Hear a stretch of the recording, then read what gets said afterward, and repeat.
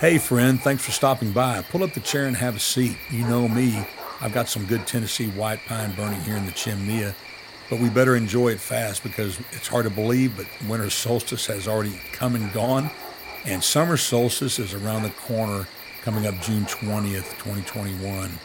But listen, hey, chill out. I'm going to run inside and get us a couple of cups of Joe. I'll be right back.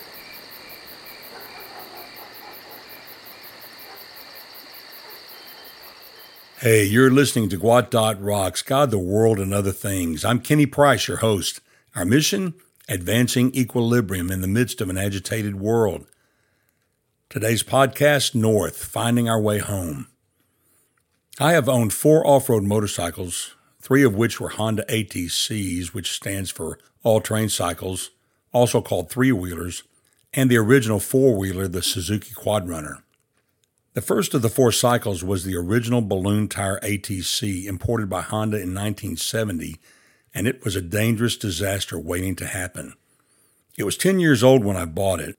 After a short-term ownership of the Death Trap, I sold it and bought the Suzuki Quadrunner 125, the first year it came out. It was the first 4-wheel off-road motorcycle on the market when it was introduced in 1982. It was a pull-start motor, 1 rear drum brake, and no suspension. All the bump handling was expected to be absorbed by the oversized low-pressure tires. The motor ran like whipped cream. The bike was well made but grossly underpowered at just 125 cc's, the equivalent of a 12-horsepower lawn tractor.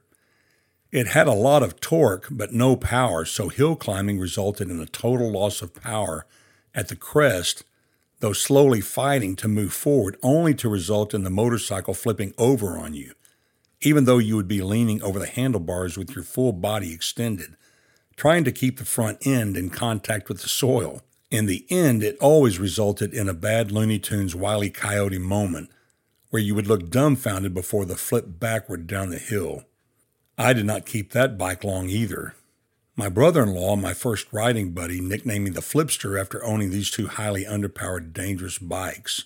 Then Honda came out with the 200S in 1984 with front suspension and a 200cc engine. I sold the Suzuki immediately and bought the 200S. I convinced my best friend at the time to also buy a 200S. The much high-powered motor and front suspension made off-road riding a blast. Part of the riding adventure was to find new places to ride.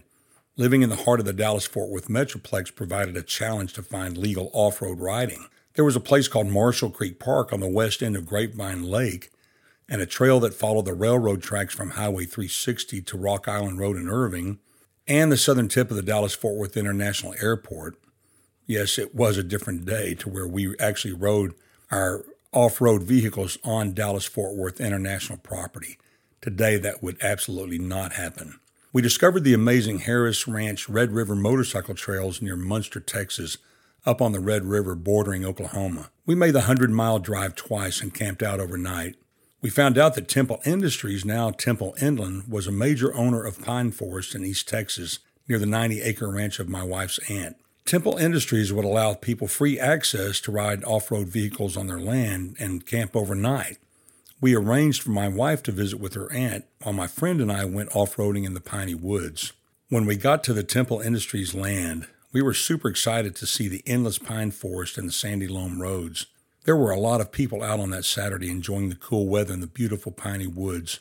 We unloaded quickly and took off racing down the sandy roads. It was so smooth that we were immersed in the ride, simply happy to be out there. The woods were clear of undergrowth, which means you could just take off driving through the tall trees, which we did, chasing each other through the soft needle floor of the beautiful pine forest. The best way to describe how I felt that day is what a dog must feel like when they dart out the door past their owner and take off running with nowhere particular in mind. They're just running. We rode and we rode. We eventually ended up on another sandy road. By that time, it was dusk. We stopped our bikes to get our bearings. When we stopped, I checked my gas level. I was almost empty. Then I began to panic. I was almost out of gas. We had been riding for hours. It was almost dark and we had no clue where we were. We began to talk about our options. Keep in mind, this was way before cell phones. About that time, a guy came riding down the road toward us. We flagged him down and asked him where the road we were on was headed. He said the nearest town was about 5 miles on down the road. We didn't know if we had enough gas left to get to town, plus we did not know where my truck was parked. We were doubly lost. Then my friend said, "Hey, I have a compass." I replied, "You have a compass?" He said, "Yes." I said, "Where do you have a compass?" He said, "Here in my bag." I was shocked that he had a compass. He was not the outdoor type. He pulled the compass out of the bag and handed it to me. It was a toy compass. I asked him where he got it. He said, "Cracker Jacks." You may not know what Cracker Jacks is. To quote the Cracker Jacks jingle, it is a candy-coated popcorn, peanuts, and a prize. That's what you get in a box of Cracker Jacks. Jingles work, my friend. I haven't heard that song in decades, and I can still hear it in my head to this day. The whole selling point to a kid for Cracker Jacks was the prize, which was always at the bottom. So once you wised up to the situation, the first thing you did when you got your box of Cracker Jacks was get a bowl, dump the popcorn, and get the prize. My friend got a compass. I said, "I don't think that this is going to work. It's a toy." He said, "I think it responds to north," and moved around with a compass. The tip kept pointing in one direction. I said, "Well, I guess it works, but what good is it going to do us?" He said, "It points to north." But I said, "A compass is only good if you have a map and you use the compass with the map." It was getting late and time was pressing in on us. So we made the risky decision to start driving north as we knew it, defined by a Cracker Jacks toy compass. Regardless of where we were on the map, we did at least know that where we started from was south of the main highway. We took off back through the woods straight north. This part is hard to believe, but it is the truth. It is still hard for me to believe. For all the driving we had done in the woods, we must have ridden in circles. In a short period of time, we came to a road, recognized some vehicles that were parked, and found my truck. Of course, there are a lot of life applications here that are obvious. Know where you are before you launch out on an adventure. Have a map of the area and a compass to find your way home. Pay attention to how much fuel you start with and the limit it can take you. But the main lifesaver that day was a tiny toy Cracker Jack compass that really did work, as cheap as it seemed. You and I are on a real adventure called life. At this point in our history on the globe, the ride is getting rough and tumble, the sun is setting low, and it's about time to head home. Have you stopped lately to assess how your journey's going? Do you know where home is? Can you find north? Do you have a compass and a map? Friend, not every road leads home. Proverbs chapter 14, verse 12 says, "There is a way that seems right to a person, but its end is the way to death."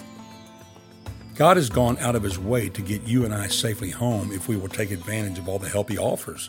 Jesus clearly states in John 14:6 that he is the only road that leads to heaven, the eternal home God intended for you and I to have. In the Daily Devotional Guide, our Daily Bread article, The Compass and the Map, it reminds us, when we come to Jesus and receive the Holy Spirit, our inner compasses are restored to working order. The challenge, though, is to make sure we are using our spiritual compasses. Also, because we live in a poisoned environment of worldliness and evil, our compasses need maintaining and regular calibration. Many Christians do neither. They neither ensure they are traveling in the right direction, nor do they ensure that their spiritual compasses are accurate and in good working order. You can check out the full devotion in the show notes. At the beginning of this new year, these are some great things upon which to reflect. And with that, my friend, I bid you peace.